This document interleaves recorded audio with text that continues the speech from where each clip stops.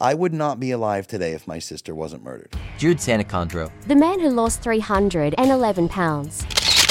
I always was thinking exterior. I'm fat, I need to kind of fix this from the outside in. Body, body, body, body, body. Well, that would last for 3 or 4 months, and then I would always fall back to my old patterns. It wasn't until I went to an AA meeting with my sister, who had gotten a DUI, I really listened to other people talk about their alcohol addiction, isolation, celebratory drinking, depressing drinking, just wanting to be alone at the end of the day and drink until they almost were sick. And I thought, man, I do all these things with food.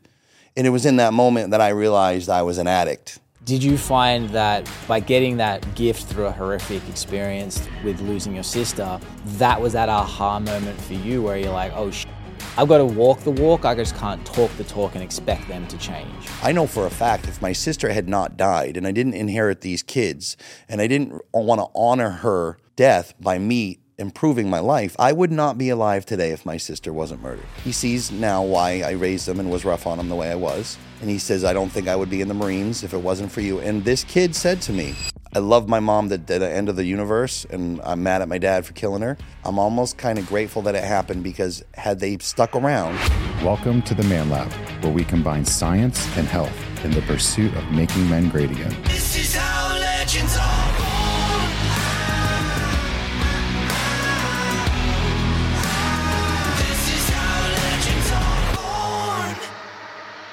Hey guys, welcome back to the Man Lab. So today we've got the biggest loser of Nuviva history. He is down 311 pounds. You hit like 400 at one point though, didn't you? Or is it... I lost, my highest was about 320 pounds down. Jeez. So his name's Jude. The man has a six-pack, had a six-pack. I don't know, you sort of... Still working on that one. Still working on it. It comes and goes. Yeah, I've seen videos and it's crazy to see the transformation from epic beer gut to epic six pack. And now it's like the transition to just overall healthy mentality. So I'm curious, and we spoke about this, we had your event, you had your big coming out party? I don't know. Yeah. Something Lack like of a better term.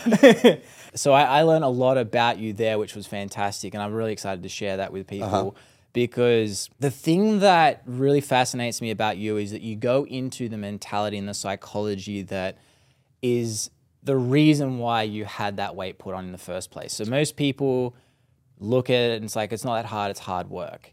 Right. Can you touch on what you have touched on before and what you are going to continue telling people in the future, which is the trauma that's associated why someone is probably overweight in some circumstances?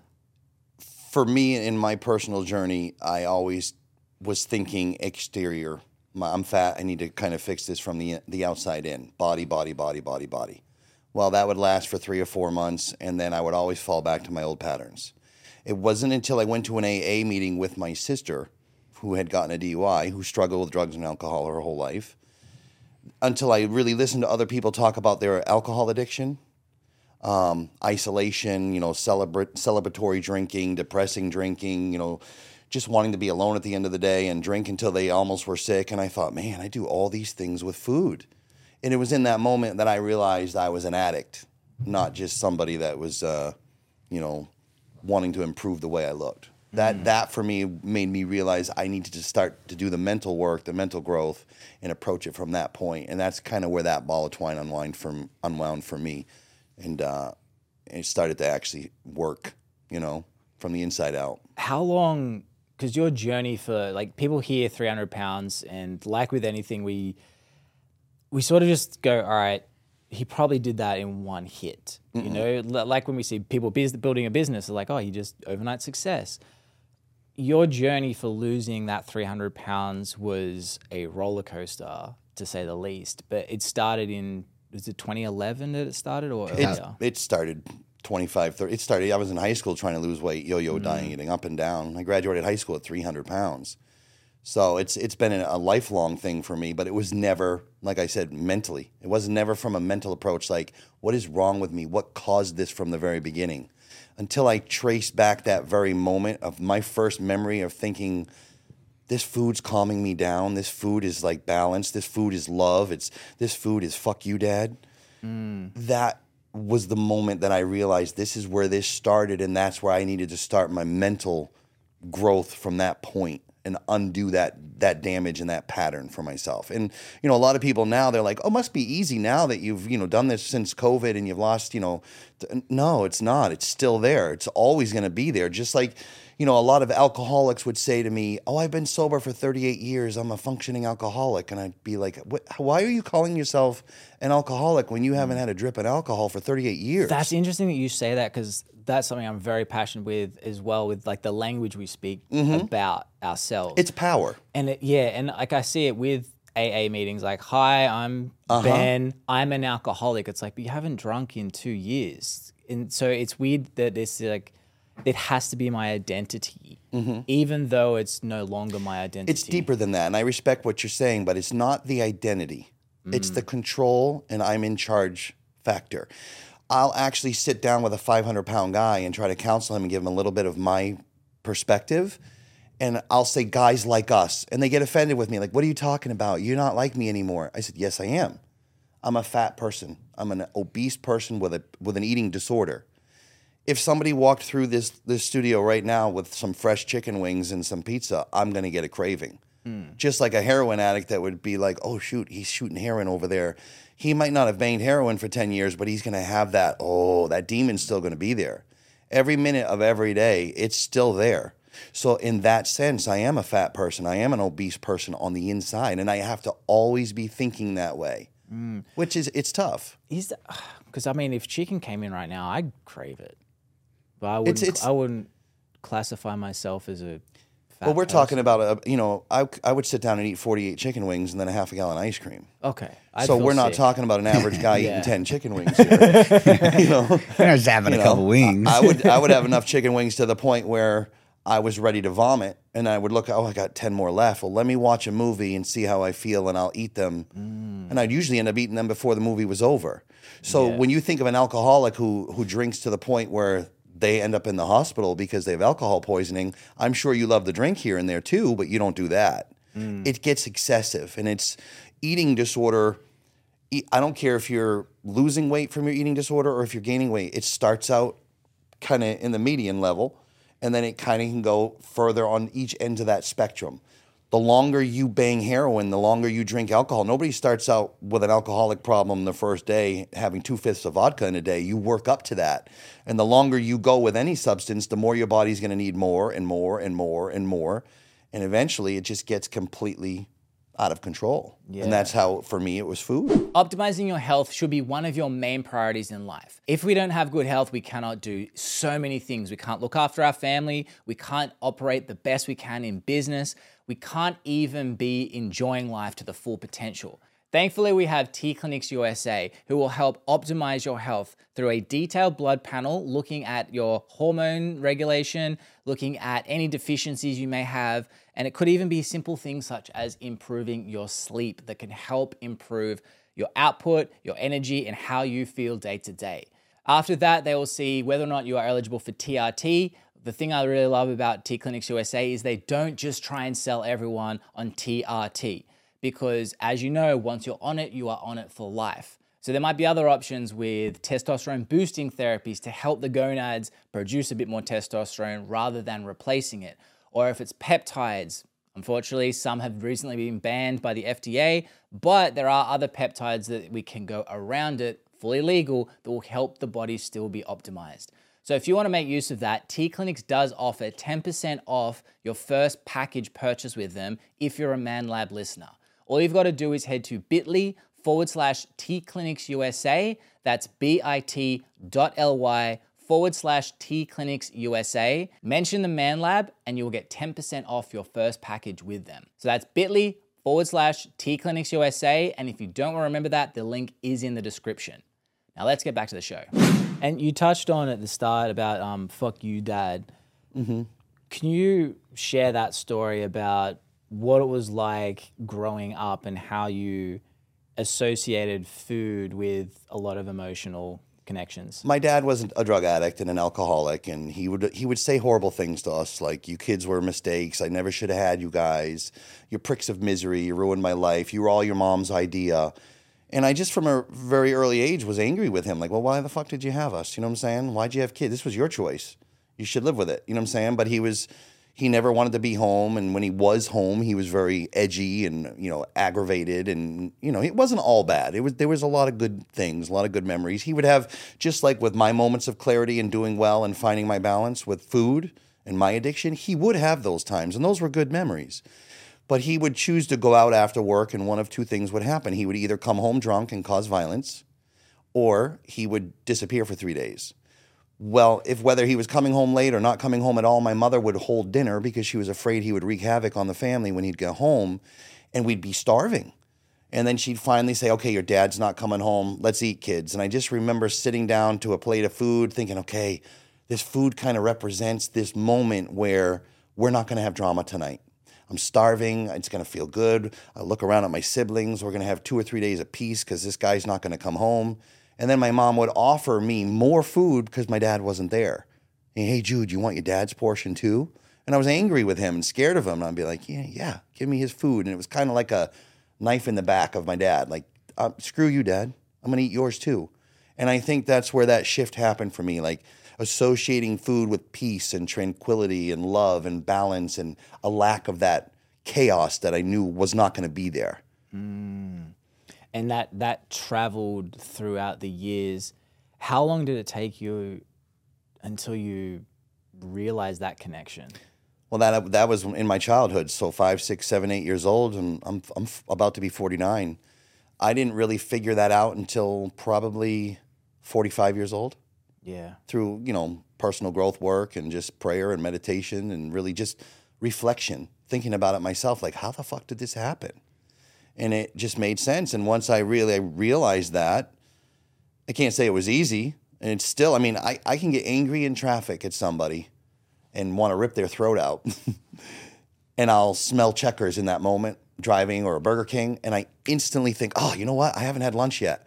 And I'll literally start thinking, like, where am I going to eat? And I'm smelling that, and I'm thinking, wait a minute, this is emotional. I'm upset right now. I'm edgy. I'm in my emotional state, and I'm thinking of food. Am I really hungry right now, or am I pissed off at Dad right now? You know what I'm saying? Yeah. So when I have that thought process, let me wait an hour. Let me calm down. Let me listen to some good music. Let me meditate. Let me see if I'm really hungry in an hour. Let me look at my macronutrients. Let me look what I've tracked today. Let's see where I'm at.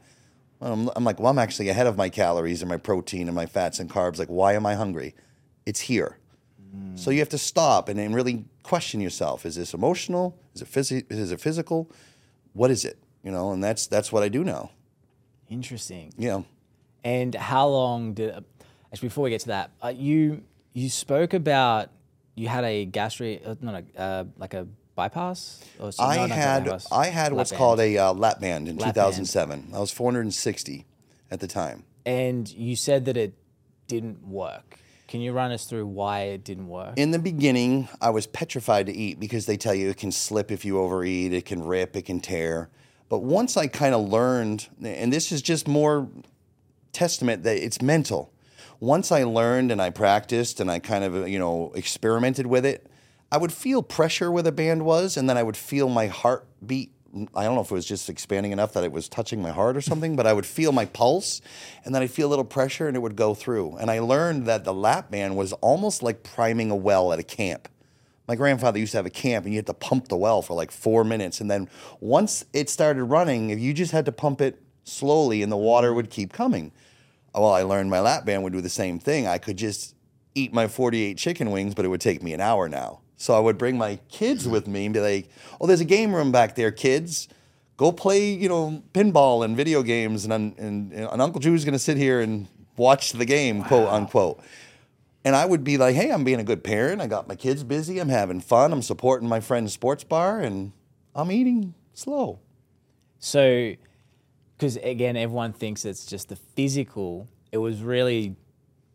and this seems like it's a very common story amongst a lot of people that get lap band surgery. Yeah. And even diets or whatever, it's like, oh, if I do the thing, I get the thing and I own that health now. It's, that famous meme that I've seen which is you never own your health, you rent it and you pay it daily. Mm-hmm. And it seems like the lap band is really just people think, oh, cool, now I own my weight loss. No. And what you have shifted and what you go into a lot is that didn't work. Instead, you figured out how to work around it. Absolutely. And then it revert. How much weight did you lose and how much weight did you put back on after? I was 460 when I got the lap band. I lost about 60 pounds. That was probably into about 2008, and then I skyrocketed to my highest weight after the lap band. I was at 540 at one point. I was about 500 pounds when I came and talked to you. But to me, bariatric surgery is no different than a chain smoker trying to sew their lips shut. Yeah. If you sewed or superglued somebody's lips shut, saying, "Hey, you can't smoke now," if they're desperate enough to still smoke, they're going to smoke through their nose. Yeah.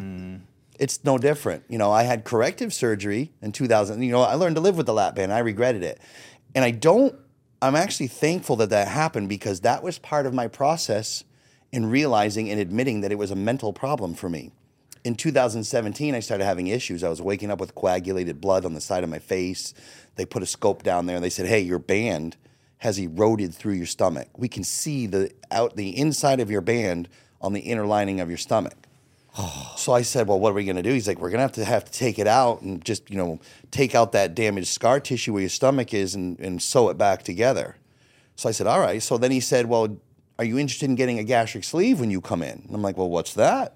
He goes, "We remove 80-90% of your stomach and you just have a tube that goes right to," and I'm like, "Well," and I did my research. And I'm like, "Hell yeah, let's do it." I was going to do it again. Let's do it. And I'm like, maybe this one will work. I'm desperate, Well, I signed the papers, this, that, and the other, woke up, and I'm in recovery, and they said, "Hey, we couldn't give you the sleeve. It was too much damage. They had to, they had to patch it together. The doctor didn't feel like, with what he saw, that you were a good candidate for." And I thought, oh, man, now I'm back to where I was before. But from that surgery in 2017, I had the same thing, phobia of eating, because he's like, if you stretch this, these sutures on the inside of your stomach, sutures on the outside of your stomach, you're going to make a full recovery. But if you overeat in the beginning, so there was a good 6 or 7 months where I was afraid to eat, but then I did the same thing. I experimented. And that's a common problem with gastric bypass, gastric sleeve. A lot of people they get it done. They don't have intentions of maybe changing habits. They tell you to eat very little. And so what happens is people aren't hungry. It's hard for them to eat. They starve the weight off, which is kind of what set him up for a rebound. And it's common, right? It happens with a lot of people. They get it done. They don't eat. They lose a crap ton of weight. The body downregulates the metabolism, and then eventually get the point where they find a way to eat around it, or they find a way to get liquid calories in, and then all of a sudden, because they didn't fix the fundamentals, they didn't fix the nutrition, they didn't fix the other things that were the cause of the problem, and they put all that weight back on and then some, i.e. you rebounded post that. Almost, 540 was your biggest? Yeah. And that was like when we met, I think 2008, 2009, you were at your heaviest. Wow.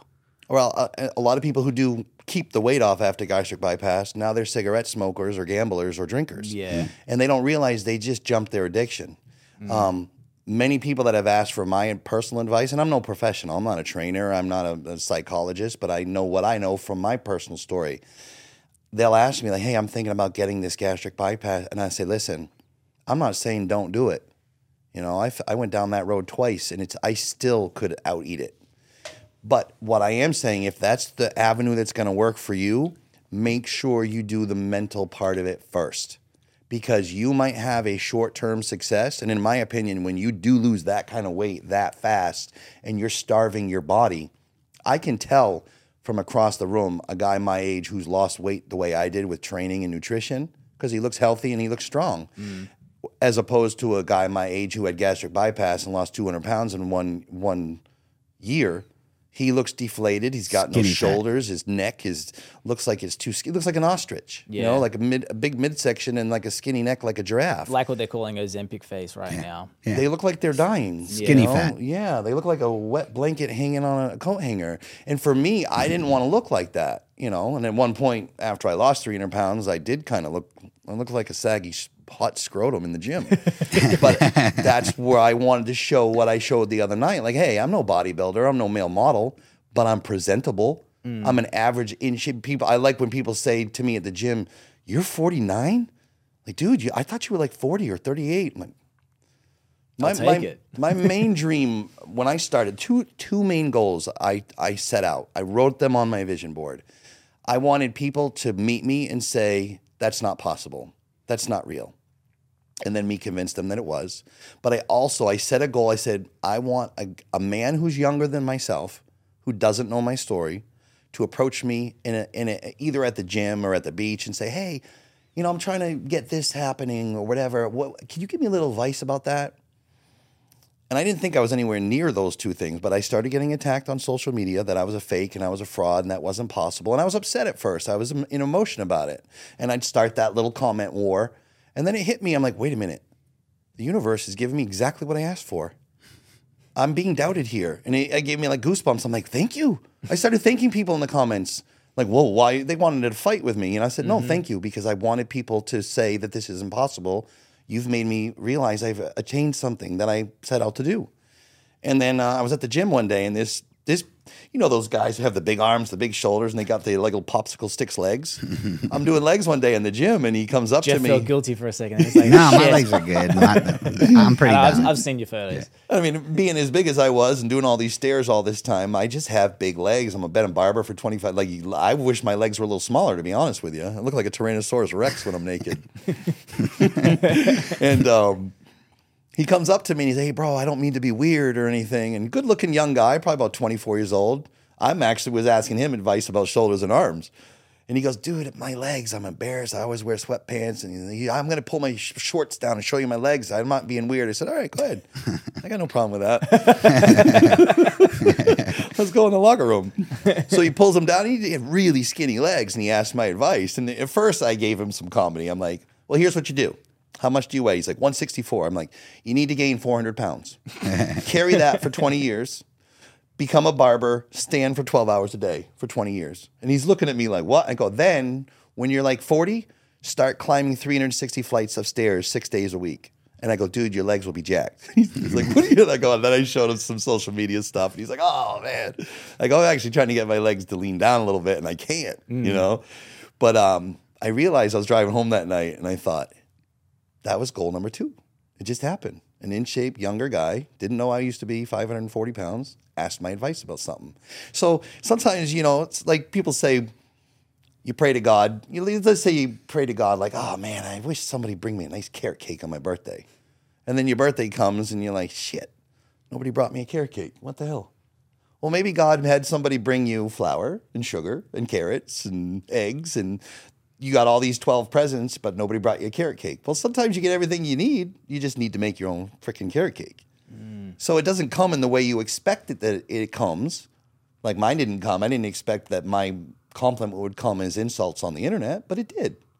It's all the way you look at things. Is the glass half empty or is it half full? Yeah. So that whole outlook is whether you're choosing to be a victim or a survivor of something, or you're going to be negative or you're going to be positive. It's all a mindset for me. Yeah. So to backtrack a little too, you had a very life-altering experience in 2011 with your sister. Mm-hmm. Can you run us through what happened and how her losing her life ended up saving yours? Well, my sister always struggled with alcohol. That's, like I said earlier, we went to the AA meeting, and I would always kind of attack her for it. Like, that, we knew Dad had this problem. What happened to you? So, and she was the one person that ever came to me and said, hey, you're way too fat. You need to do something. And then it became like a battle between us. Like, well, you're an alcoholic. Well, you're a fatty. So it never really, it wasn't until I lost her that I respected that she did that and took a stand for me. But her passing was some of the worst times of my life, but some of the best gifts came from it. And I ended up inheriting her kids and raising them, one of which already had an obesity problem at 6 years old when I got them. So that was a big factor in my own progression because I wanted to lead by example. But just knowing that I was responsible for these kids and knowing that I had to be around, that I had to lead by example, and just stopping that cycle. She picked a husband that was exactly like our father, abusive and chaos and mayhem, but he ended up killing her. So, and she was still in her addiction when she died. They were doing pills and drinking, and I know they were. She wouldn't admit it, but I could tell, And that's one of the things that we talked about with addiction and the manipulation and how you trick yourself. Her trickery was always, I'm going to fix him. I'm going to get him to see the light. I'm going to pray for him. I'm going to get him to church. But that was really her own addiction manipulating her into staying in that situation, just like my mother did my whole life with her husband. So seeing that and realizing that and equating her struggles and her addictions and that manipulation that was happening to her, I'm like, well, maybe I got all the same shit, but it's just something like we just talked about, a different shape, a different form. So that was a huge gift, combined with the fact that I've got her kids. I don't want them to grow up with these problems. And just realizing I needed to be around for them. And on a side note, like I always knew, like people now, they say, I'm sure when you guys watch the video of me, and you think, how does he have all this media from 20 years of being fat and all this surgery and all this? I knew, like my intuition deep down inside, I always knew that this was something that I would conquer. I don't know how I knew it, but I knew it. So I wanted to document every single step of the way. Even when I would fail and gain weight, I would document it. Some of the clips you guys saw, like in the video there, where I was like just looking in the mirror, like, "Oh, you're disgusting." That was me failing. But I wanted to remember when I was doing better. I remember how I felt in that. I remember that very moment. I remember thinking, this is going to motivate me someday when I'm fit and I want to cheat. I'm going to look at this video and be like, no, I'm not going back to that. Just a quick note, we are determined to continue providing as much information as possible to you and the rest of the audience in relation to optimizing their health. Now, the best way we can keep doing that is by suggestions from you, but more importantly, if you are part of the 85% of listeners that are not subscribed to this channel yet on this platform, we do ask, can you please subscribe so that you are updated every time a new episode comes out? And also leave a comment on whatever platform you're listening to with some suggestions or questions you might have so that we can continue getting ideas and providing more information for you week after week. Now let's get back to the show. With inheriting the boys, I guess is the right term. Personally, I've always said that having kids, how your kids turn out is a 90% indication of how you led and how you treated them. Mm-hmm. Like they say our kids are a direct reflection of who we really are.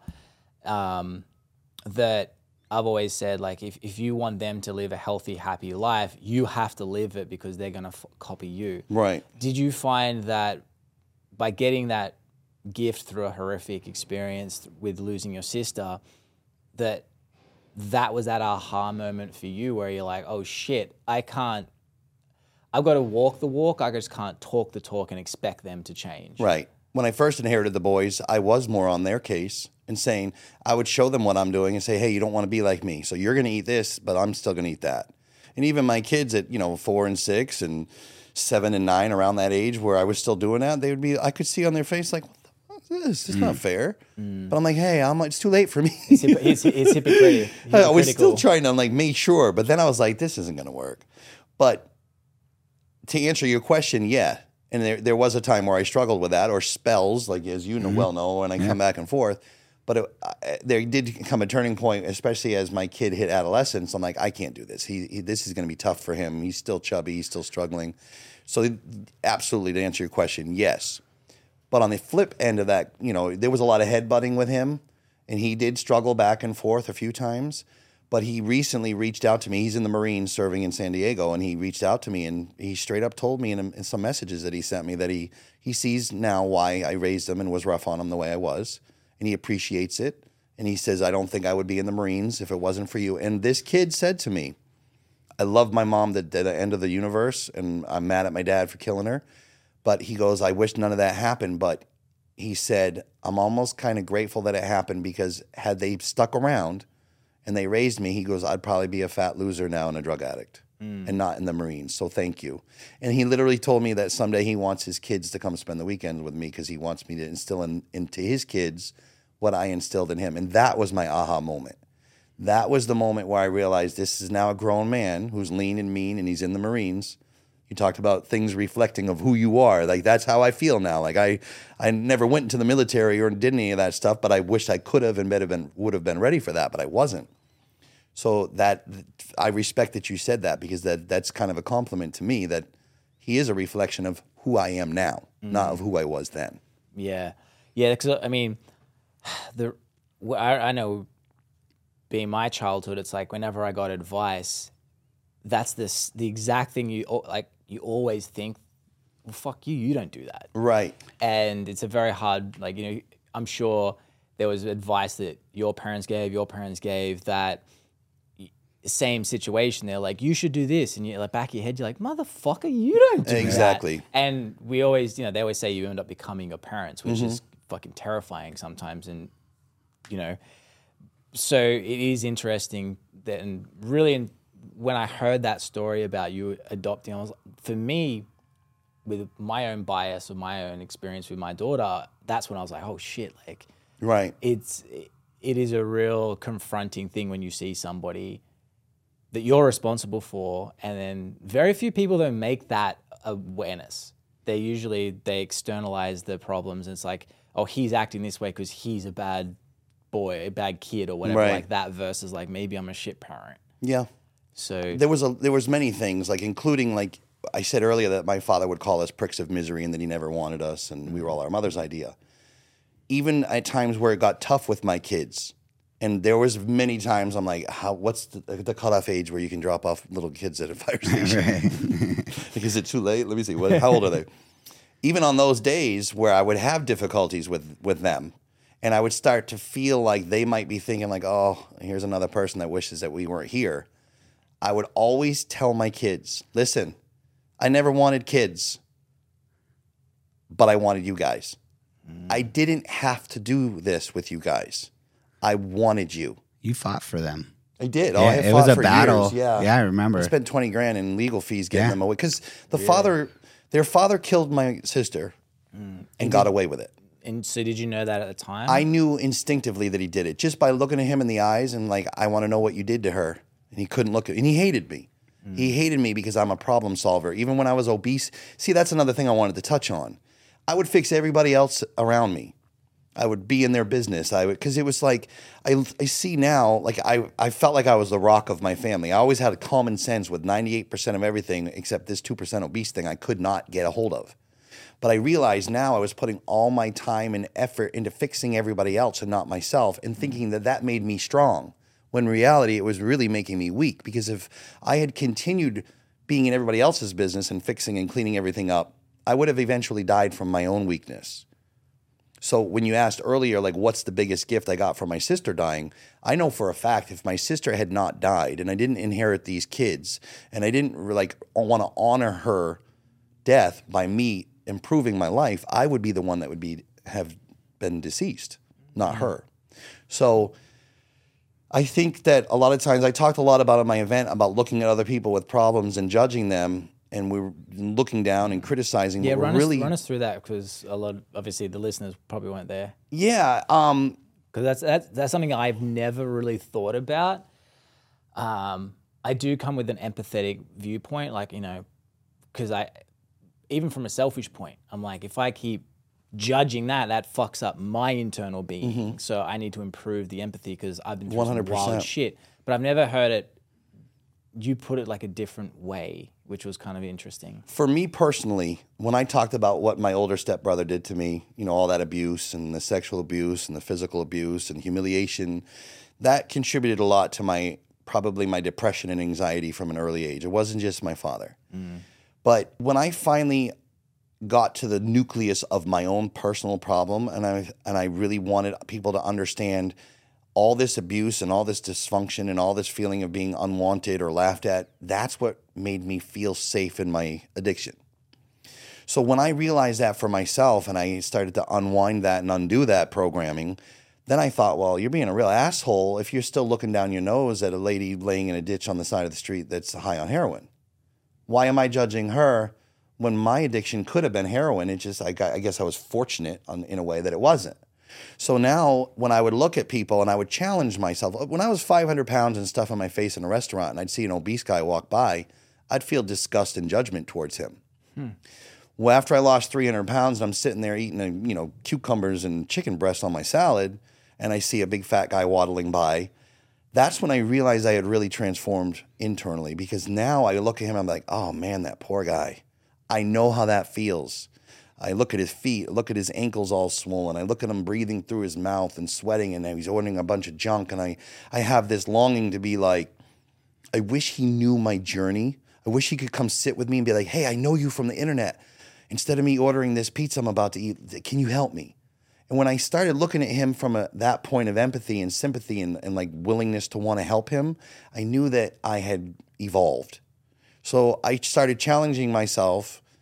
Anyone who's got I used to see someone even smoking at a red light. I still struggle with this one. Someone smoking at a red light with their windows up with kids in the car. I just like, what a fucking pig, dude. You know what you're doing here? And I'm like, stop. There was times where you were driving in the car with your boys and you're all stuffing your faces with McNuggets and Big Macs. What's the difference? You were hurting them. You were hurting yourself. People might have looked at you at a red light at one point and been like, look at this fat ass. And look at this little fat kid in the back. They're, look what he's doing, another generation of that. So why am I judging that lady that's smoking with her grandkids in the back seat? I'm no better. And the minute I started reminding myself, and it's still like I said earlier, I still have to always fight the urge to want to eat. I'm constantly fighting the urge to want to criticize. It even happens in the gym now. Like we were talking about, I had to slow Jeff down a little bit. I'm like, look, I'm not trying to be Superman. Because I know Jeff's always trying to be Jeff's Superman. like, let's do this and let's pop that. We need some more veins here. You need to do it. And I'm like, Jeff, I respect it. Like, that's the next phase for me. This phase right now is like, I just wanted to find my balance. I just wanted to be like the average, in shape, for the first time in my life, I just want to be an average, in shape, regular guy that camouflages into society. Have a foundation. Yes, healthy, happy, strong. And then let's pick up from there and go to the next phase, But my point is, sometimes I'm in the gym and I see, every time I go to the gym in the morning or in the night, or I'll run over there on lunch, I'm like, this asshole's always here. And he's like the guy that's constantly flexing in the mirror the whole time. And I'm like, his addiction is the gym. And I almost want to criticize him for it. And the last time when I was in that mindset, I was in much better shape last February when I got sick. You partly were there. I was there, and it was like, laying in the hospital recovering from that thing that happened to me, I remember thinking, there's that old saying, don't get so busy making a living that you forget to actually live a life. Love that. And I was laying in the hospital one day and I'm like, what did I do to deserve this? And I thought, you're getting so busy making a physique that you're not making a life. I had lost sight of what I needed to be doing. And it's all I talked about. I could tell my clients sometimes in the barber chair were like, oh my God, he's talking about his glutes again. Yeah. I could tell him, I'm like, I don't care. I still want to talk about it. Your focus was still the wrong reasons. It was. And it was a little bit more of an ego and narcissism. Became real vanity. It was about vanity a little bit more than it was. And that's why I didn't want to train. And let's be honest, my abdomen's been cut open 7 times in the last 2 years. But is it more like, because I was thinking about this the other day, everyone who's fit in their 20s, myself included, we used to pose so much in our 20s, because that's when you're probably going to look your best, maybe, or you might get better. Capture it now. Yeah. So, and that's also when you as your early 20s, that's when you're starting to get a little bit more muscle, a little bit more testosterone that's usable, and you're not looking like a kid anymore. You're starting to look like a man. I just was thinking about, I'm like, you never had that. I looked like a butch lesbian in my 20s. Yes. But I look like a dyke. But no you offense to you anybody. never had that moment in your 20s, and you're now able to live that moment just for a time. Yeah. And I think in February, you peaked your 20s, just like I did. And now my wife's always saying, post more photos with you shirtless. I'm like, I'm not a fucking tool. Yes, I'm glad with how I look, but that phase is over. That I think you've just come out of your 20s. Right. And you're now going into your 30s health-wise.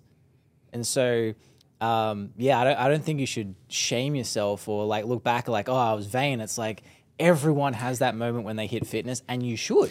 You should be proud of that. Yeah, and I think it's a little deeper for me in a way because my body was so fat and so big, and sometimes it wasn't look at me, I look so good, and I would You're look also at my getting laid too. Yeah. Oh yeah, Again, I was. there's some yeah. good there. Which can also be another flip of addiction. Yeah. Well, Yeah, And it was for me. It was getting a little out of control. But Hey, what I wanted to say you wanted to about eat, baby. There was Yeah. some food on the table. You were eating. He baby. hasn't eaten in a while. So in retrospect, meat has no carbs. And you can burn calories while you eat that meat. ketogenic. But no, for me, sometimes doing the selfies and the videos, and it was just like such a mind fuck to be like, how is that possible?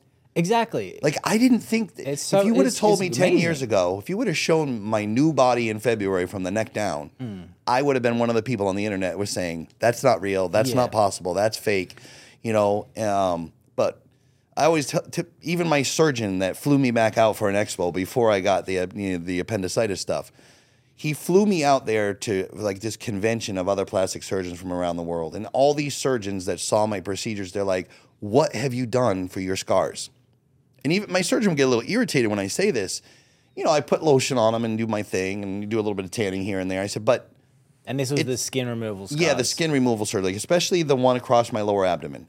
For me, the epitome of being in shape is not having any kind of fat on your abdomen. If you got veins in your hips and your V-lines, you're there. Yeah. So a lot of times these muscle guys, they got big shoulders, big arms, and they got a pot belly, and you could see they got fat around. I don't respect that as much because they haven't done the physical part. How do you physically get that, by the way? Just shit eating? It's always baffled me. A fat belly? Yeah, like fat belly, but like jacked arms. Yeah, but you get some people that are eating and maybe they have they're able to build muscle, but they never really stay in a deficit to lose fat. Or you get a lot of people that train but drink and they got more visceral fat. That's, I think, the dirty bulk. Yeah, no, it is. Like people Which I eat call shit. the excuse And to eat for 3 yeah. months. Yeah. But I'm still lifting weights. But I'll just add to this whole thing. Like it was crazy to see. I always say like the evolution or the journey of Jude and how it's kind of come back full circle and the changes along the way that he's been up and down so many times. I mean, this guy has lost probably over 400 pounds before he lost 311, and it wasn't till he was almost there. He wasn't there quite, and he'll talk about what really was the fine tuning set point to kind of shift his focus. But I mean, man, you had a lap band, you lost 60 pounds. You were probably your biggest at 540 in 2008-9 when we met. We lost 100 and some pounds when you came through. Life kicked you in the face. Your sister passed away. You know, you kind of like went through these struggles, but you were never really, the foundation was never really 100% set. You know, and he did this year after, like he would lose 100, put on 100, lose 100. And it's like, not until this final like life-changing almost death moment is when a lot of that shifted for you. And you started focusing like I'm there, but I wasn't 100% ready to receive my gift that I've been blessed with along this way. The near-death stuff was kind of like the icing on the cake. What was the near-death stuff? Because of the popularity of peptides, there's online stores popping up everywhere that are selling subpar products. They have fillers in them, toxins in them, with heavy metals, even mold. Things that can disrupt your hormones and are not getting you the results you're looking for. At T-Clinics USA, unlike these online stores that can pop up and hide in anonymity, our faces are out here and we have a reputation to uphold. We are determined to get you the highest quality products and long-term results so you can optimize your health. To purchase high-quality peptides from a real person with a medical degree, go to bit.ly/T-Clinics USA. That's bit.ly/T-Clinics USA. Or if you don't want to remember it, the link is in the description. Now let's get back to the show. I was about 9 days out from my original event. February, right? February. Yeah. February 16th. It was my brother had died on his birthday was February 16th. That's how I remember the day. And the event was supposed to be on the 25th. And I just was constipated that day, which never happens to me. And I felt like I had really overtrained my lower abdomen all day. That's all I had. And then I went to the hospital, and it just got really intense on the way to the hospital. Like I felt like a knife was sticking in my side, and I couldn't breathe. And they misdiagnosed me. They thought I had a little intestinal blockage from being dehydrated, but it was actually a ruptured appendix, and they left me like that for 8 days. I started having I seen my dead brother sitting in the chair on the 8th day, just smiling at me with pride, like beaming with pride. The one that would abuse you? No, he's still alive. He's just kind of dead to me. Gotcha. My younger brother died in 2016. He had a heat stroke and a heart attack on a construction site and died. Shit. And he was addicted to cigarettes. You know, he was fit. He was lean. He was healthy. They thought he was 10 years younger than he was, but his coronary artery was blocked from smoking 2 packs of cigarettes a day. So that was another, gifts and lessons and all that. But I never, he died. I never felt his presence or anything until that day. He died in 2016. This was 2023. I seen him sitting in the recliner in the hospital room just looking at me, like nodding his head. And then I was kind of like floating in dark water is all I can explain it. Like no noise, just like almost like a fetus floating in fluid. And then the next thing I remember was like alarms and beeping and pumps, and they're taking everything off and they're rushing me to surgery. And they're like, you don't have a choice. You can't. I'm like, do I have to sign anything? And they're like, no, you're not going to make it if we don't. And they did exploratory surgery. And they said that when they opened my abdomen, everything just blew out. There was so much pressure. Septic. Yeah. Jeez. And then it got worse because after they figured out it had been a ruptured appendix that they had missed for 8 days, then that incision from my rib cage to my groin got infected, and they had to keep opening it and draining it. And then I had 5 more surgeries the next 8 days, cutting away tissue and muscle. So that's one of the reasons I can't train my abs like I used to until we know if I'm going to need another surgery to kind of, if we don't know if that abdominal wall is going to give out or not, which so far it has not. And it's still very swollen there. I have this area. I don't have any fat on my abs at all, but it's swollen right where that surgery was. Yeah. A lot of scar tissue, and I have some lymphatic fluid issues build up there. I have to wear compression on it still. So I had to listen to my body and be smart. And that's kind of, it sucks. It fucking sucks what happened. But at the same time, it snapped me out of that perfectionism thing, that new addiction, that obsession with getting perfect. Because in my mind, I would work out. I remember seeing Paul Walker in a movie called Into the Blue. Because I never I haven't wanted seen to. anything other than Fast and Furious. Yeah, check out that movie because Jessica Alba, you guys would appreciate her in that movie. But I remember seeing him in that movie. He was a little bit more built than he normally was, and Brad Pitt and Troy. Every time I would work out, Brad Pitt Fight Club. That's baby. that's what Blake likes. I never wanted to I've be. got it, baby. I never wanted to be a giant. All these bodybuilders like, oh, dude, you could be huge. You could be I didn't want that because I've been big my whole life. I've worked security. I've been a bouncer. I've picked up skinny guys by their necks and thrown them out. You just wanted ass abs. I just wanted That's to what I be call 'em. balanced. I Abs wanted to to get be ass. like a athlete. You know what I'm saying? And I was getting there, so I would work out and I would just manifest and meditate those pictures and in my mind. And now I look back at the videos like, holy shit, I was getting there. Like I didn't even see it when I was there. But it was becoming a new obsession, a new addiction for me. And it was all about, earlier we said it's okay to take care of yourself so you can take care of others. Yeah. I got so lost in that, I was shutting everybody out. Yeah. That was becoming too narcissistic, too selfish, too obsessed. And Well, you were getting attention that Jude never got. Yeah. And in a Yeah. way, Jude never got. yeah, I was even probably neglecting my business that I own a little bit. I wasn't even passionate and wanting to hustle with that. Don't get so busy making a living, you forget to make a life. Yeah. I was getting so busy making a physique, that was my only goal. Tracking every. That was your new addiction. Yes. Was there a little bit of freedom though in that focus? Yes and no. Freedom in the sense that it was actually working and I was feeling like me, what I was seeing in the mirror for the first time. Like, that's the guy I've been envisioning. So that freedom, yes. But kind of a prison in a sense because it's the last thing I would think about before bed and the first thing I would think of in the morning and wake up in the middle of the night. So I would wake up in the middle of the night craving a Snickers bar and go to the gym instead. So freedom, I wouldn't think is the right word for it for me. It was too obsessed. It was almost like a prison cell in a way. Gotcha. So this time around, and that's where, one of the biggest things I tell people is to cut out negative people. And still, right up until this event, I had some people, I can see the motivation. Like when I talk to Jeff about where I'm at, I can see he almost gets like a high from my success. Genuinely and authentically, I know this man right here, he is like thrilled that I succeeded for me. And that he's participated in helping and assisting and teaching me. Some people will look me dead in the face and be like, man, you look awesome. But I can see in their eyes, they're like, fuck this guy. He's in better shape than me now. Well, I have relatives that are like this to me. That's because everyone will be your champion. They just don't want you to do better than them. Mm-hmm. And that's the unfortunate thing because you touched on this as well. And I've seen it and I get fucking irate when this stuff happens. This is my goal. Oh, you can't do that. That's crazy talk. Oh, yeah.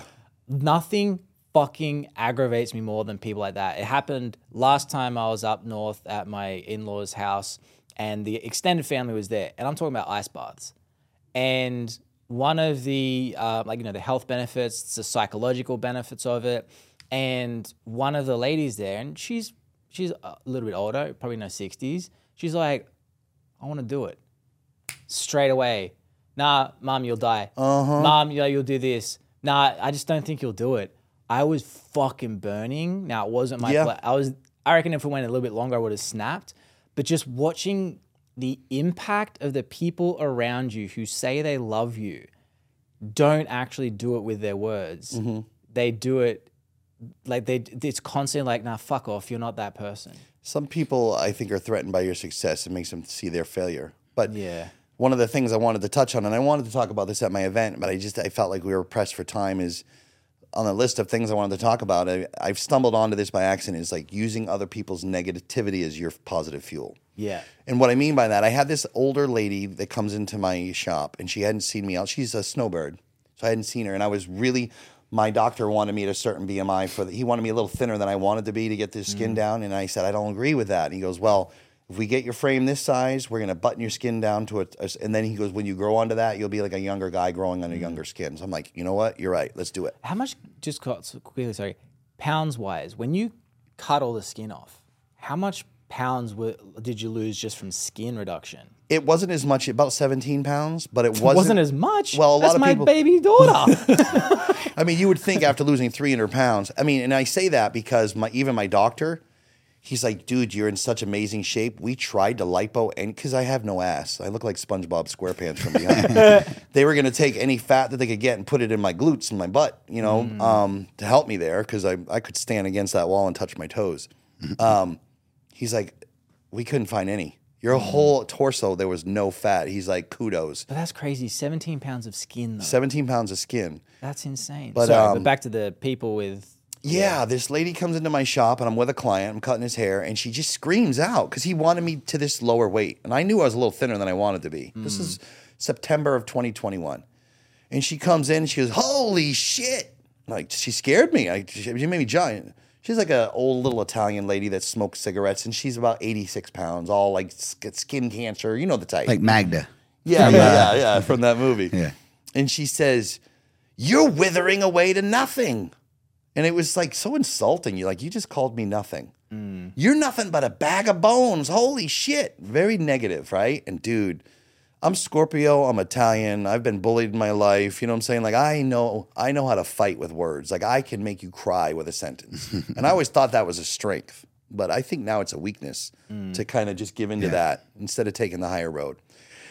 And I felt my veins in my neck and the heat going to my face, and the C word popped into my head, and I was going to call her, you old smoking, That's whatever. charming in Australia. You can call her a cunt. Not so good here, especially to a woman. And I just stopped myself, and I'm like, Jude, you're trying to be a different. I said, go ahead and have a seat. I'll explain everything to you when it's your turn. You kind of interrupted me. And my client was like, he knows me. He's like, oh, shit. My hands were shaking. Then she sat in the chair, and I cut her hair, and I explained to her, like, hey, X, Y, and Z. That makes sense, this, that, and the other. So I was doing all my high-intensity stuff. I was doing 30 flights of 12 stairs to get, push-ups, sit-ups, running. I was trying to cut weight for this surgery. And I got to the stairs that day, and it was hot, how it is here in September. And I was like, I don't have, you're at a funeral, and you're trying not to cry, and you're trying to hold it back. That's how I felt about these stairs and the day I had. And I just wanted to go to Wendy's and to destroy something. I was having a moment, and I thought, I don't think I got it in me to do these stairs today. So I thought, well, let me do these stairs. I'll listen to my body. If I start getting faint or losing sight vision, I'll stop. I'm going to listen to my body. So I get on the stairs. I start going. I feel like I got cinder blocks attached to my feet. And I think about this old bitch that said this to me. And I started practicing in my head what I would have said to her 10 years ago, And I was coming up with some real humdingers, and I was thinking about that while I was training.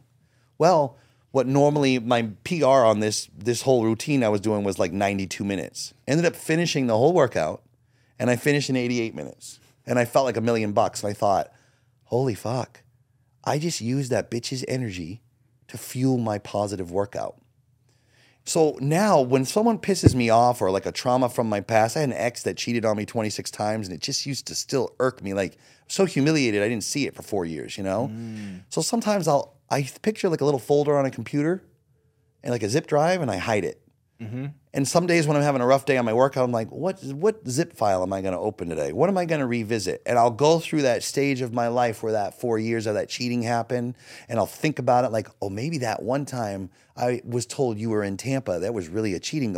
And I'll use that anger and that rage and that resentment, instead of using it to eat, I'll use it to fuel my workout and preoccupy my mind on the day that sometimes I'm going up the stairs and I'm like, oh, I think I'm coming up on level 6, and I'll look and it's level 4. And all of a sudden I'm 4 times more tired. Mentally, just like that mountain that we talked about at the event. Out of sight, out of mind. If you're not thinking about it and concentrating on it and thinking, oh man, I'm not as far as I thought I was, all of a sudden I'm more tired. But that negativity can actually be your positivity if you utilize it right. Like harnessing a nuclear power. You know what I'm saying? Yeah. Yeah. Well, I mean, the BMI thing as well, we've touched on it. BMI is such a thwart. It's system. bullshit. Like, I am almost overweight according to it. I'm obese. You're obese. Yeah. It's fascinating that doctors haven't been like, maybe there's some obvious fucking problems. Like, every personal trainer that I know back home was morbidly obese according to the BMI. You look at him and you're like, I want that physique. Right. So, and the fact that I'm like 24.3 and I think 25 is overweight, which is fucking hilarious. Like, everyone tells me I need to eat more of a sandwich. So, Right. But with the story of the mountain, can you run everyone through that story? Because that is such a powerful story for people that want to lose weight, want to even just do something better in their life. Because everyone, I've always said, people want to get to the top of the building, but they don't want to go to level 1. Right.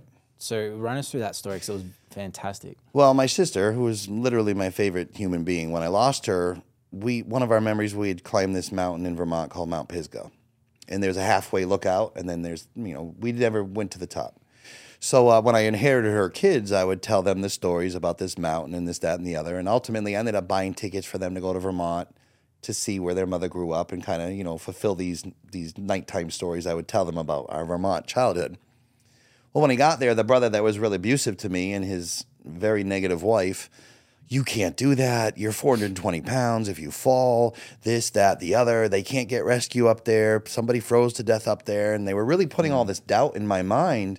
Instead of lifting me up and empowering me, they were putting me down and really making me doubt that I could do it. And it took my 11-year-old at the time to get a little upset and be like, hey, listen, I don't want to say their names, but Auntie so-and-so, if he says he's going to do it, he's going to do it. My 11-year-old kid reminded me like, hey, I'm not listening to this negativity anymore. Because I listened to this my whole life. Everybody limited me, So we got halfway to the halfway point. I took pictures of her kids on that same rock overlooking Lake Willoughby. Got my dream photo of them in the same exact spot. And then they were so excited. They, 11 and 13, they got energy for days, and I'm dragging ass. This is like a 5-mile hike, up, straight up. And how old were you at the time again? It was 2018. Sorry, and how much did you weigh? I was probably 42, 41, and I was about 4. I had gone down from like 460 to 420, maybe 480 down to 420, because I started doing stairs in preparation for that. Yeah.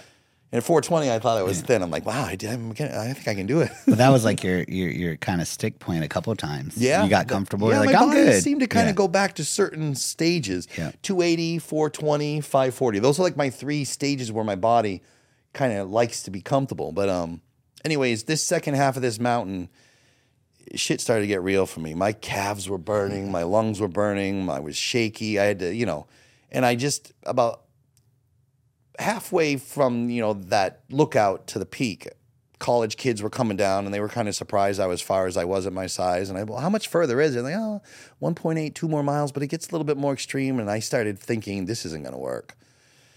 So I was like, all right, I'm going to quit. But then I thought, I can see the next turn point.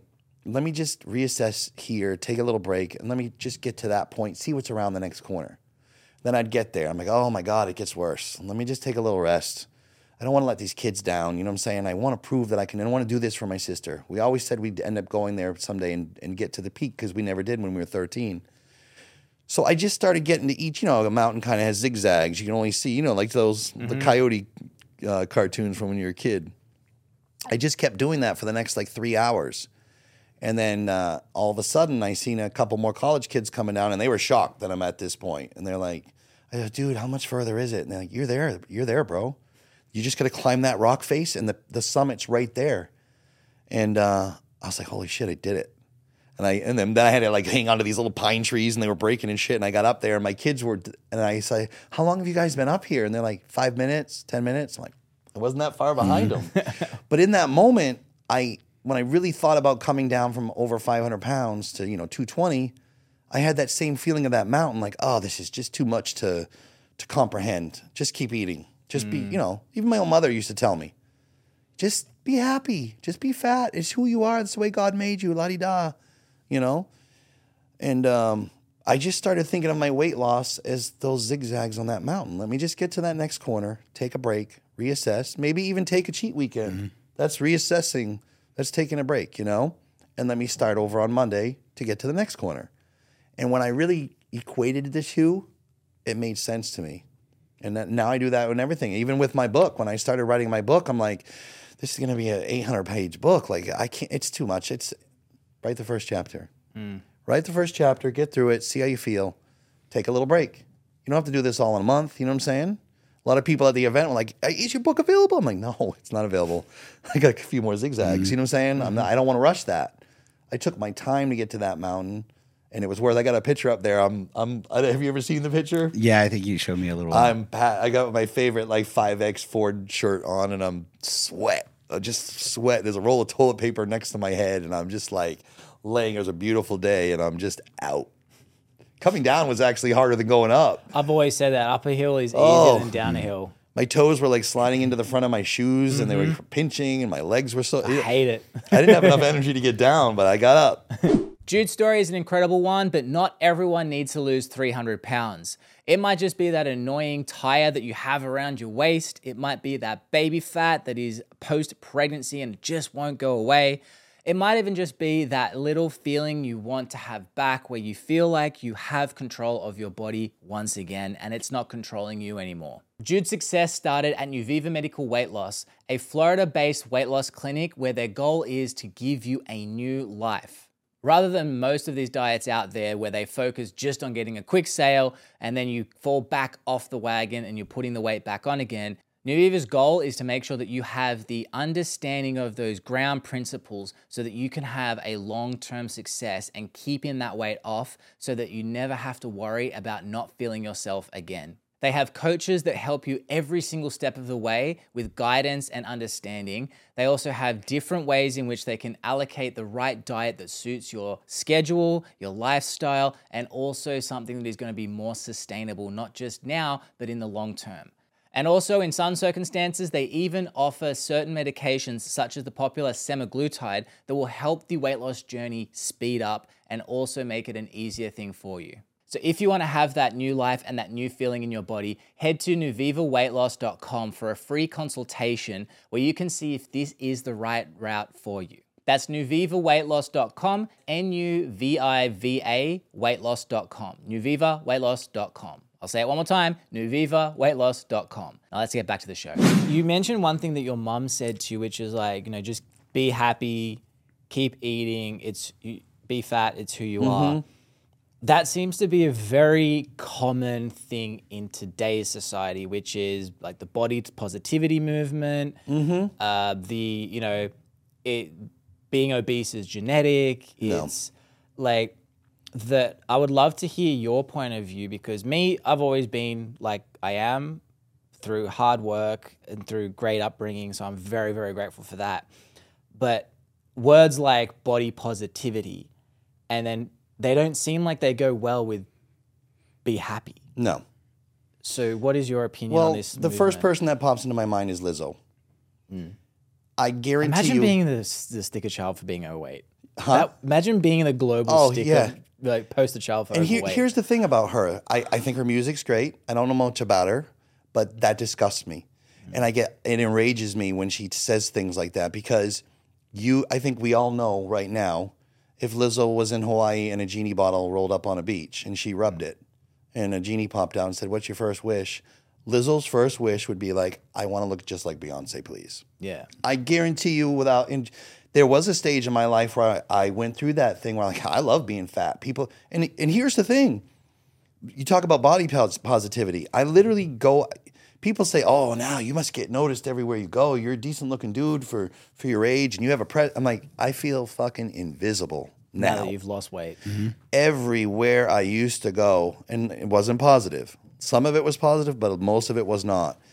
Every head would look at me everywhere I went. I'd go into a busy restaurant, I would get attention first. I'd go into a movie theater, people would move up airplanes. Holy shit! You want to have 300 sets of eyes on you, get on an airplane at 540 pounds. It was the worst feeling.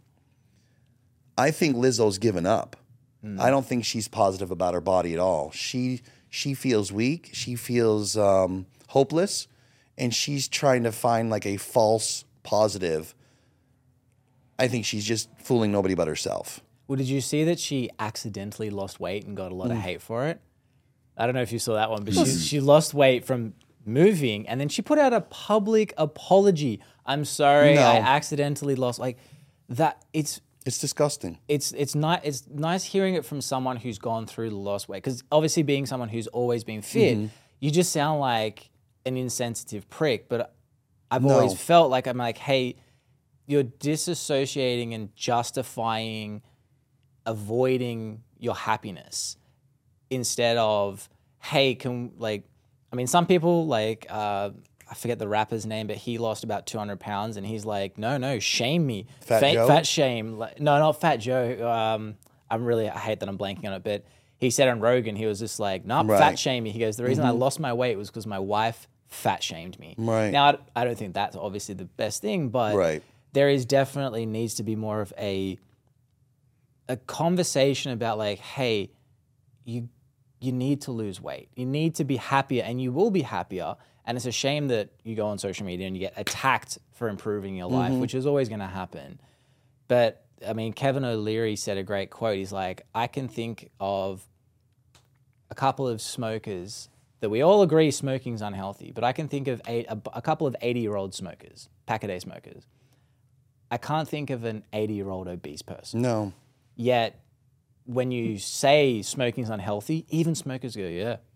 But if you say being obese is the leading cause of death, people go like, you are a piece of shit. You are, you don't have any empathy. It's genetic. And It's become one of those things that you're not allowed to really say or talk about. But I would go out on a limb. I'm no expert, but I would say that with my experience and what I see, especially in the United States, I bet you if you combine alcoholism, cigarette smoking, and drug abuse, it's probably a less amount of people addicted to those substances or used for anxiety than obesity or food.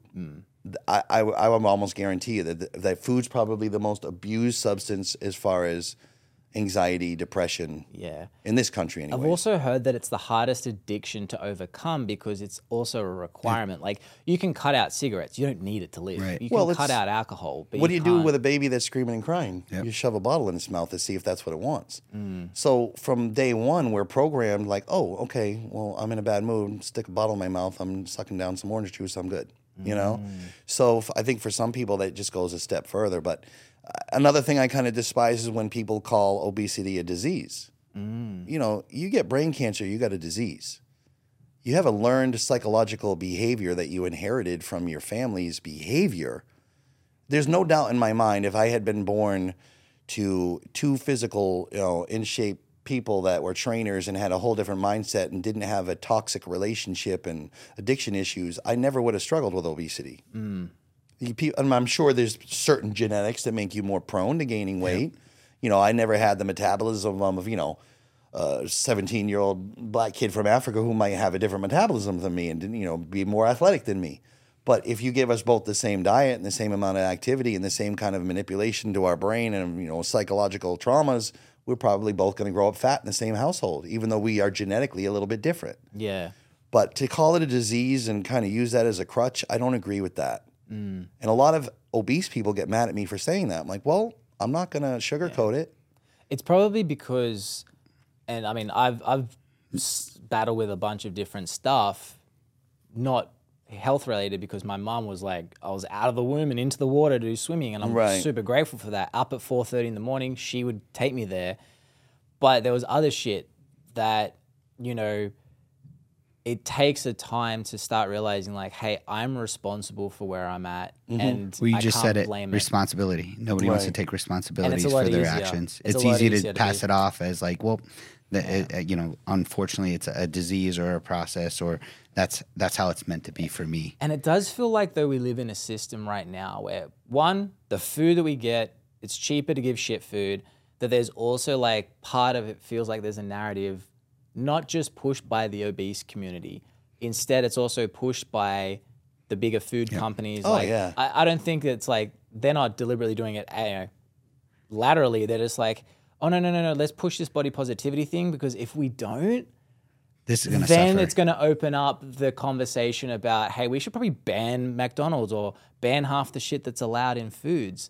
That it feels like there's this huge ecosystem that's built on a financial motivation 100%. to push that. Well, think agenda. of it. I mean, this is not any way political or critical of, I mean, we were raised on food stamps in my family.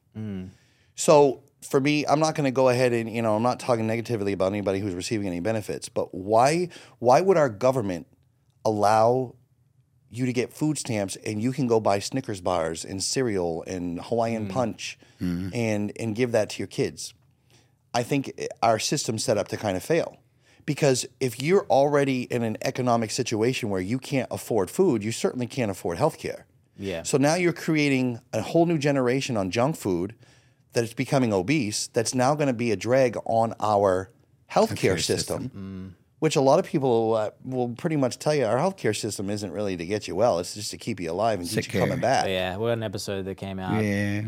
2 weeks ago Yeah. from this episode that is So you right got all on these, that. you got this, our government, our taxpayers' money is funding obese kids to learn how to have bad habits that are now going to be on public health care later on. And it's just like this big snowball effect. Yeah. I mean, I've had that discussion with a few people and they get offended because they think you're automatically attacking them because they receive benefits. It has nothing to do with that at all. I would like to see those children that are getting benefits have a limited list of what they're allowed to eat on benefits, like WIC. WIC does that, where you can get just certain cheeses, milk, or whatever. Food stamps, I was in Wawa the other day getting a salad real quick, and they're like, we accept EBT cards. You can get a meatball sub with an EBT card, and we don't see a problem with that. What's an EBT card for an That's Aussie? food stamps. Oh, Like okay. free food if you don't, have enough money to. Here's the thing that's weird, and you can add to this probably. When you eat healthy, the items individually are more expensive, yes. However, overall life costs is cheaper because of everything else that falls at the wayside. Like, and I think we are humans and animals that are driven by more because we've evolved from less. That, I mean, I have this conversation with my wife constantly. She's like, oh no, but if one of those items is $5, but two is $8, you save money. And I'm like, but I only want one. So it's funny how like sales techniques work where it's like, oh, I'm better off if I buy in bulk because I get a discount. But then you don't want to waste that food, so you eat all of it. Right. But it's like, if I just buy one, I spend $5, I actually save $3 because I'm not buying two. And I'm also saving the calories now because I'm not eating two. That part of what I've tried to get when I was a personal trainer was, that eating healthy is cheaper. It just doesn't, it's 100%. cheaper on the back end. It just doesn't look like it's cheap up front. Well, it's funny you say that. So we used to do way back when obviously we went from New Life to New Viva Medical Weight Loss. We did a cost breakdown per each phase of the program on what it would cost for a male and female to eat the food that we put on there, and then put it through the common cost of an average American, normal American diet, what they spend per week. And it was like, there was almost like anywhere between $40 to like almost $60 savings per week for the healthy food that was on our plans versus what most people are going to eat. And if they ate out once a week, or when you add it all up, they were actually saving on average $30, $40 per week on just any given like type of plan. A lot of people are like, well, I don't have money to eat healthy. Like, well, actually, one, you're you going to don't have money to be unhealthy. Well, and then think of it. And most people they look at the now. They don't look at obviously 20 or 30 years from now. It's like how much money you're going to spend just trying to stay alive. Or Yeah, it's interesting this topic just came up because you said something that I kind of disagree with you on. Ooh. I have a 16-year-old at home right now. The other one's in the Marines. He's in high school, and he's got his own car, and he's got his license, and we just had this argument within the last couple of months. His checking account with his debit card is linked to my account so I can monitor his spending. Well, he's ordering Burger King after school sometimes. And with Uber Eats, it's $25, $28, $24 each pop. Which is wild. Well, when I don't text him about it, I go, and I don't try to be confrontational. I'm saying, hey, Noah, why are you spending $28 on Burger King? We were out of chicken patties. One of the things I get for him, we have an air fryer. I get him chicken breast patties, and I get him hamburger buns. Get a little lettuce and tomato and some onion. He cuts it up. He puts a little shredded cheese on it. He knows how to make that after school. It's not the best thing in the world, but it's certainly not the worst. He'll have 2 or 3 of them sometimes. Right. So he's got a chicken breast sandwich on a wheat bun with lettuce, tomato. I'm comfortable with him eating that. And sometimes I'll eat it if I'm doing some carbs. Well, we were out of chicken patties. Why he talks like this, I don't know. We were out of chicken patties. What was I supposed to? I go, you spent $28 on some cold French fries, a double Whopper, and some chicken nuggets that were probably soggy as shit. Do you know how many chicken patties? Those bags of chicken patties are $12. You know what I'm saying? Why didn't you run up to Super Walmart, get the bag of chicken patties, get the buns? All that stuff for the week for you would have been $28, but you ate that shit in one meal. I know, you're right. Oh, I just didn't feel like going anywhere. Lack of motivation. He could have had 5 meals for $28, healthy, instead of getting that stupid Uber Eats. So when people say to me... That's what I'm saying. Eating healthy is cheaper. It is cheaper. Well, maybe I misunderstood you there. Yeah. Because we agree. Woo. Yeah. You're like, oh, shit. A lot of people will say to me, like, oh, you must be spending a lot more money now, though. And like, dude, I used to go to Ming Dynasty Chinese and spend $50. Yeah. 20 years ago. Seriously, it's crazy. I would spend $50 a night on dinner and then go get, you know what I used to eat after my cheat meal, my big meals? I'd go to Hess and I'd get 5 pints of Ben & Jerry's, different flavors. 5 pints of ice cream, and I would watch, I remember watching that movie 300 when it came out on a DVD from Blockbuster. And I remember by the time I get to the 5th one, I would be drinking it. And that, I mean, when I really held myself accountable and took responsibility and said, let me go back to what I used to eat and put that in my daily tracker and see what kind of calories and fat I was really doing. Those Ben & Jerry's, 1 pint was like 5 servings. Yeah. And I would have 25 servings of ice cream, Yeah. Well, it's because it doesn't satiate you. Like, I'm the same. Oh, yeah. You give me a steak and I'm like, done. And yeah, like, if you want non-hormones, organic, like, they get up there. Like, I'm paying $12 for a steak, and it instantly in my head, I'm like, I could go out and buy a burger and have it made for me, but I'm like, whatever. But that I'm full after that for a little bit longer. Yeah. But you give me 3 blocks of chocolate, gone. Yeah. We were up in Asheville about a year and a half ago, and my buddy was like, hey, let's get a Ben & Jerry's ice cream. I'm like, I haven't eaten ice cream for 3 years. I don't know. He's like, dude, you're on vacation. You're having a free. I said, you know what? You're right. So I got a little sundae from Ben & Jerry's, and I told him I used to basically eat 5 times this every night. Dude, I ate that ice cream sundae kind of like we didn't really have breakfast yet. We had like a granola bar. We were going to wait till lunch. So I ate this on an empty stomach. That fucking ice cream made me so sick. I had to lay on a bench. And then he was like, come on, dude. I go, dude, I'm going to throw up. I don't feel good. I had to take my shirt off. I got like all like, when you first break a sweat when you're doing cardio, you start getting that shiny thing. My butthole gets sweaty when I eat ice cream. Is that weird? Not if you're gay, it's not. Actually necessary. I'm straight. Well, there you go. That can be your pre-lube. Just have some ice cream. Like, ready. It's a natural lubricant. No, and it was like that one. I didn't even finish it. It made me sick. And I thought, you said something earlier about like what rebooted me or what started. I remember when COVID hit, I used to always say, well, if you're Oprah Winfrey and you got a team of people and you can take time off and put all your time and effort onto one thing. Well, when COVID happened and we all had to quarantine, everybody was talking about, I'm going to gain weight. And I thought, man, I can't gain any more weight. And I thought, wait, this is the perfect time for me to reboot everything. Yeah. This is another story. I don't even know that you know this. I had gotten my kids a couple of dirt bikes, and I had an Enduro at the time, on off-road bike, Africa Twin. And the kids were bugging me to go in the woods. And we were 2 weeks into the quarantine, and I had already lost like 25 pounds. I started educating myself on ketogenic, but I was combining a lot of keto foods that were also negative calorie foods. Negative calorie foods? Yeah, like foods that take more calories to burn than they actually have through the worth. process. Yeah. Yeah. Gotcha. So I was making a lot of salads with negative calorie stuff. You know, celery's one of them. I always say like more fibrous vegetables and they're free. Yeah. Don't count them. Like, So I would just add that shit fillers. ton of that. So when I combine low carb and all, I mean, most negative calorie foods are low carb anyways, but I just started eating huge amounts of food, right? And I was losing weight. And it seemed like we were talking earlier about like setbacks that would happen. You know, I'm not trying to look for sympathy or empathy, but you know, the stuff with my brother, the stuff with my father, my sister getting murdered, my brother dropped dead, my mother died in 2017, my dog got attacked and torn apart up right in front of me. Oof. Every time I would start and do well, some huge tragedy would come along, and I'd be like, I can't do it right now. Let me deal with this. And this happened when I was really trying to change my mindset. We were in the woods. We're driving on the motorcycle. I hit sugar sand, flew off my bike, hit a tree. I don't know if you can even see the scar here. I fractured this shoulder in 6 places. This was the turning point. I don't know if I've even told you this. No, you know, this is actually new. I had to they wouldn't even let me into the hospital until I showed them my injury because they weren't letting anybody in, Physicians Regional. And they're like, unless it's emergency. And my shoulder, it wasn't a compound fracture, but you could see my collarbone sticking up through my skin like this. Ugh.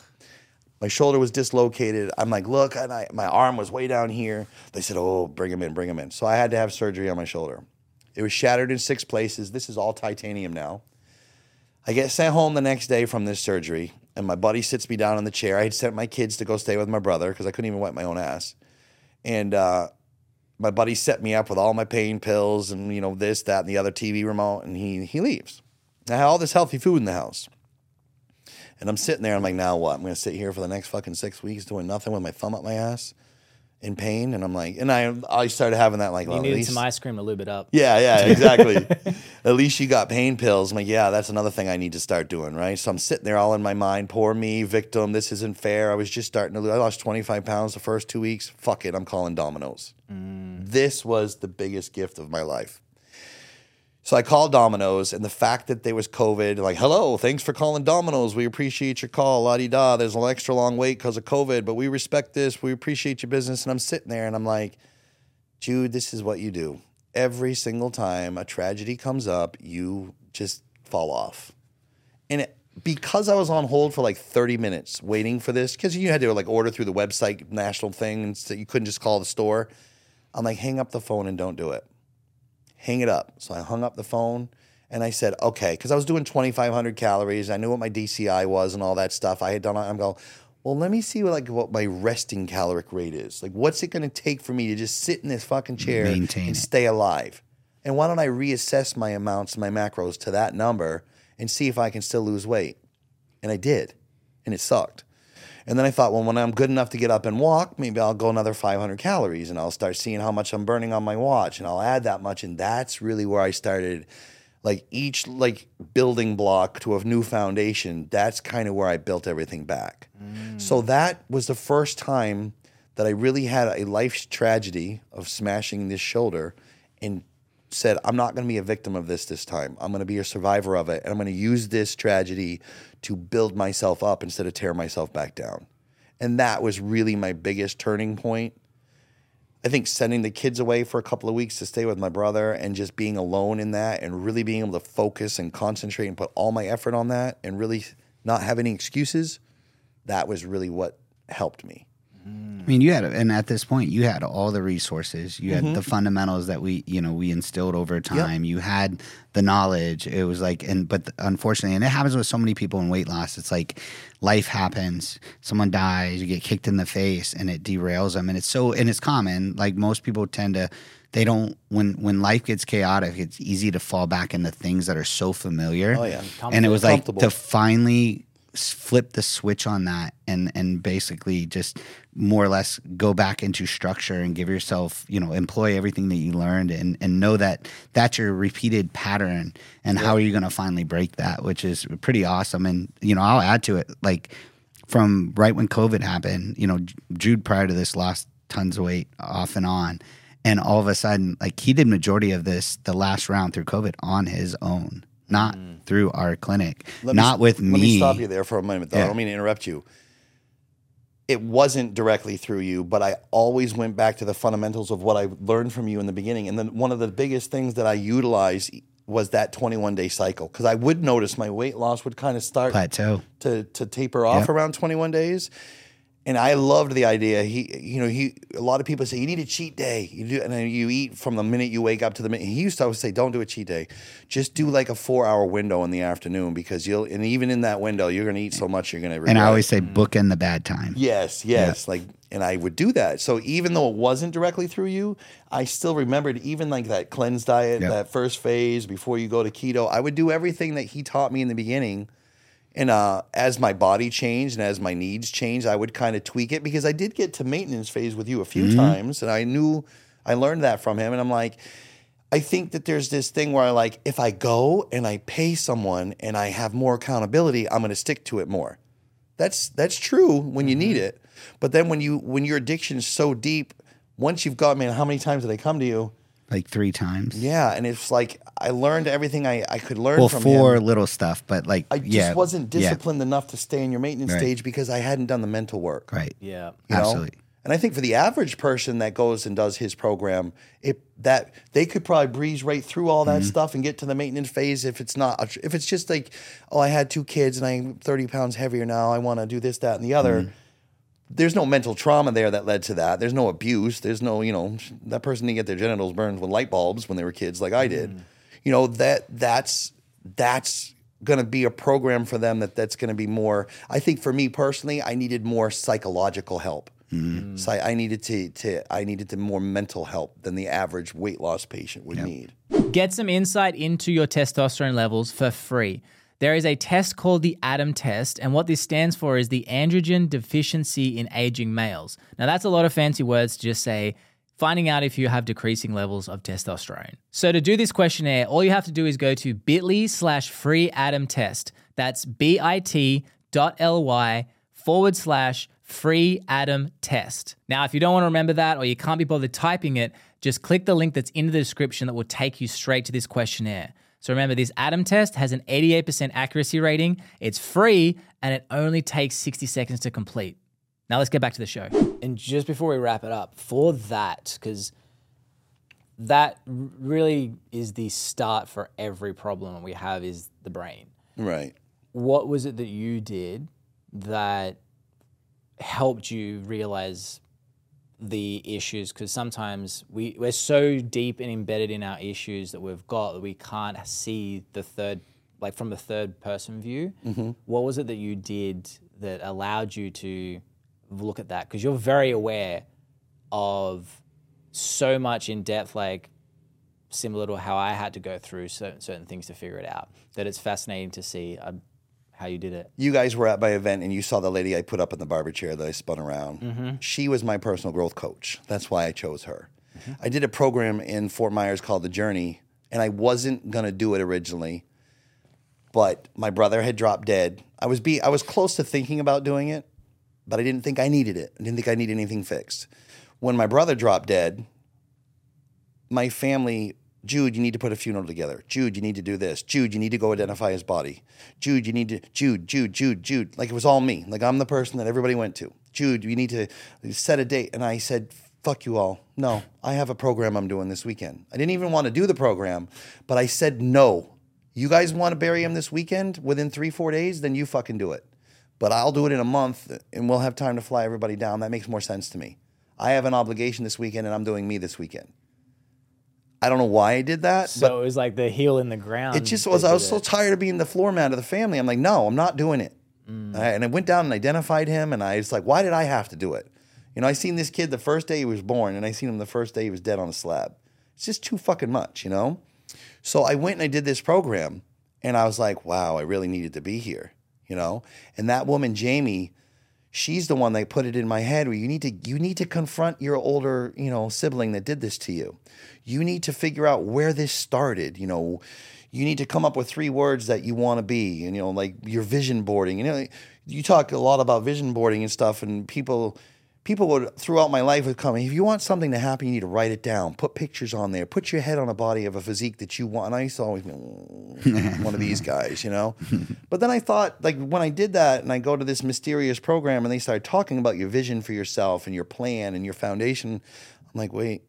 It opened my mind to thinking, how many people that really vision board, and how many of them were not successful? And the answer was 0. So I started doing all that stuff. That was really where my brain changed, that point. And I even just saying no to my family and saying, I'm not doing you guys, I'm not making everything easy for you this weekend. It's me. It feels selfish and it feels wrong. But that was inadvertently, that was my stepping stone for me. I kind of forgot your question. No, it's good. How you changed your psychological, your mindset. Sorry, it was her. It was that. It was the vision boarding and the getting, finding the gifts in the horrible things that happen to you. It's a very simple concept. I think a lot of times we overcomplicate things because we want to stay complacent. That's so funny. That's one of the things I had to do too. I was like, everything is fucked. Right. Has a positive to it. It does. Mm-hmm. Even my sister being murdered. I would not be alive today if my sister wasn't murdered. Guaranteed. And I don't know where her kids would be. And it almost makes you feel guilty to find the positives in something that negative. But what other choice do you have? I could have been self-destructive because of that and been a horrible parent to these kids. Woe is me. I have to look after them. And yeah. Poor me. This isn't fair. I never wanted kids, but I never would have experienced fatherhood had this not happened. Getting uncomfortable, self-love, self-care, loving certain people from a distance. You don't need to be, your family's always going to be your family. But you don't, if they're not loyal to you, you don't have to be loyal. You're not stuck with them. You can create your own circle. You don't have to, I have a sister right now that I tried to talk to her about her addictions, and she's basically disowned me because it made her uncomfortable. You're an asshole. You're a bully. You're too blunt. You're self-righteous. Well, it's the old me would have attacked. But now I said, you know what? I don't want to say her name, but I'm still here when you're ready. I still love you. I'm not going to bombard you. I'll still be here for you, but you need to come to me. I'll respect the fact that you don't want to talk to me. I don't agree with it. But you yourself said, had we known what Leah was doing out there and how dangerous it was, we would have pulled her out of there by her hair. Yeah. And that's how I feel about you now, and you're not really letting me do it. So she's choosing her addiction and her substances over her own brother. And that's something I can't be mad or resentful or let that ruin my tranquility. So for me, loving her from a distance and letting her know that I'm still here for her is for her. But it's also for me, because if I'm going to lay in bed at night worrying about her and having more anxiety and thinking about that, it's going to make me want to fall off my own wagon. So you have to kind of just let go and realize that not everybody's going to be on the journey with you. You might have to say goodbye to some people. That realizing that, breaking that loyalty to certain people that didn't deserve it, that was key for me. And it kind of all centers around that thing about feeling selfish. Like, I have to do this. No, you don't. No, you don't. Well, what is that person going to think? Shut up. It doesn't matter it's not my business what that person thinks of my family if I choose to disassociate. It's what I feel. There is something so liberating, and it's so weird to say, but it's something so liberating about when you feel like you've lost the ones that should love you the most, nothing else then matters. Yeah. Because I went through a similar thing, and we've patched it up now with a chunk of my family. Right. But moving to America was the same thing. And after that, same situation where I was like, all right, cool, I can't do anything else. After trying to fix it for years, I just went, cool. And it is interesting that you've gone through the same thing, because once you've lost the very people that's the hardest people to cut off in your life. Yeah. But once you comfortably have cut it off and be like, I'll be fine, it's life-changing, because now you're like, all right, everything only matters as much as I care about it. Right. Which is also, like, people go like, oh, that's so negative. I'm like, actually, it's kind of liberating. It is. Because you know when to hold on to something and when to let it go. Now, you can lead a horse to water, but you can't make him drink. And I said earlier about I'm trying to work on looking at and labeling and judging somebody for what their deficiency might be, just like everybody used to do to me. But I have to kind of forgive my sister, because when I was 500 plus pounds and people would try to shove something down my throat about change, I would order a pizza right in front of them just to be funny. Yeah. I wasn't ready. Nobody was fighting back. Nobody was going to make me change. My father tried to tell me one summer, for every pound you lose over the summer, I'll give you $5 a pound. And I was irritated when like, oh, you're not cool with me the way I am. I gained weight that summer just to spite him. It was like a control $5 thing. a pound? Huh? Did you pay him $5 No. a pound? I Seems mowed like the a yard, though. one-way deal here. So I can't be upset with my sister because had she been the one that's still alive, had she been the one trying to force me to lose weight, I would have been like, you know what? Stop calling me. Yeah. I might have chosen that addiction over her, or at least just told her, you know, fuck you, I'm not doing it. Drop it. You know what I'm saying? So I know where she's at because of that judgment thing that I've been trying to work on. I can't be angry with her. I'm disappointed, but you know, and I've reached out to her kids a couple times, and it's just, it is what it is. They kind of agree with her. Like, you are mean to our mom. She feels attacked. I'm like, well, her hair's falling out. You know, what do you want me to do? Not much you can do. Well, your story is inspiring. I hope a lot of people get a lot of value from it because it's so much more than just losing weight. Right. Which is something that isn't spoken about enough. So I'm excited to see when your book comes out. Step by step, zigzag, zigzag. Yes, that's right. So for people who want to reach out to you, who need a bit of help, because you've done it first, they might be like, before calling New Viva T clinics or wherever they are in America, if they're not in Florida, where can they reach out to you? What's the best place? They can follow me on Facebook. I'd rather they follow me instead of friend me because I'm almost maxed out on Facebook. Too popular? No, it's just I have a lot of, when that video went viral, a lot of people added me and I improved them more than I should, the people I don't really know. So I'd rather them just follow so they can see what I post, you know. And my Instagram is Released311, and I have a TikTok that's just all about my journey, which is Released311 as well. Perfect. So if they want to follow there, you know, I'll try to start posting as much content as I can there. But yeah, that's basically all my social medias. Released311. And my Facebook is my full name, Jude Sanacandro. Perfect. Yeah. Awesome. And guys, if you found value from this, or there's someone you think might need to hear this story, please share this podcast. It's not about being a martyr or telling them this is what they should do. Maybe they might find some connectivity or something where they might connect with Jude's story or parts of it that could help improve their life, because that's the goal with everything that we do here. So subscribe if you haven't already. And 10% off for ManLab listeners. Just go to bit.ly/TClinicsUSA. And thanks again, dude.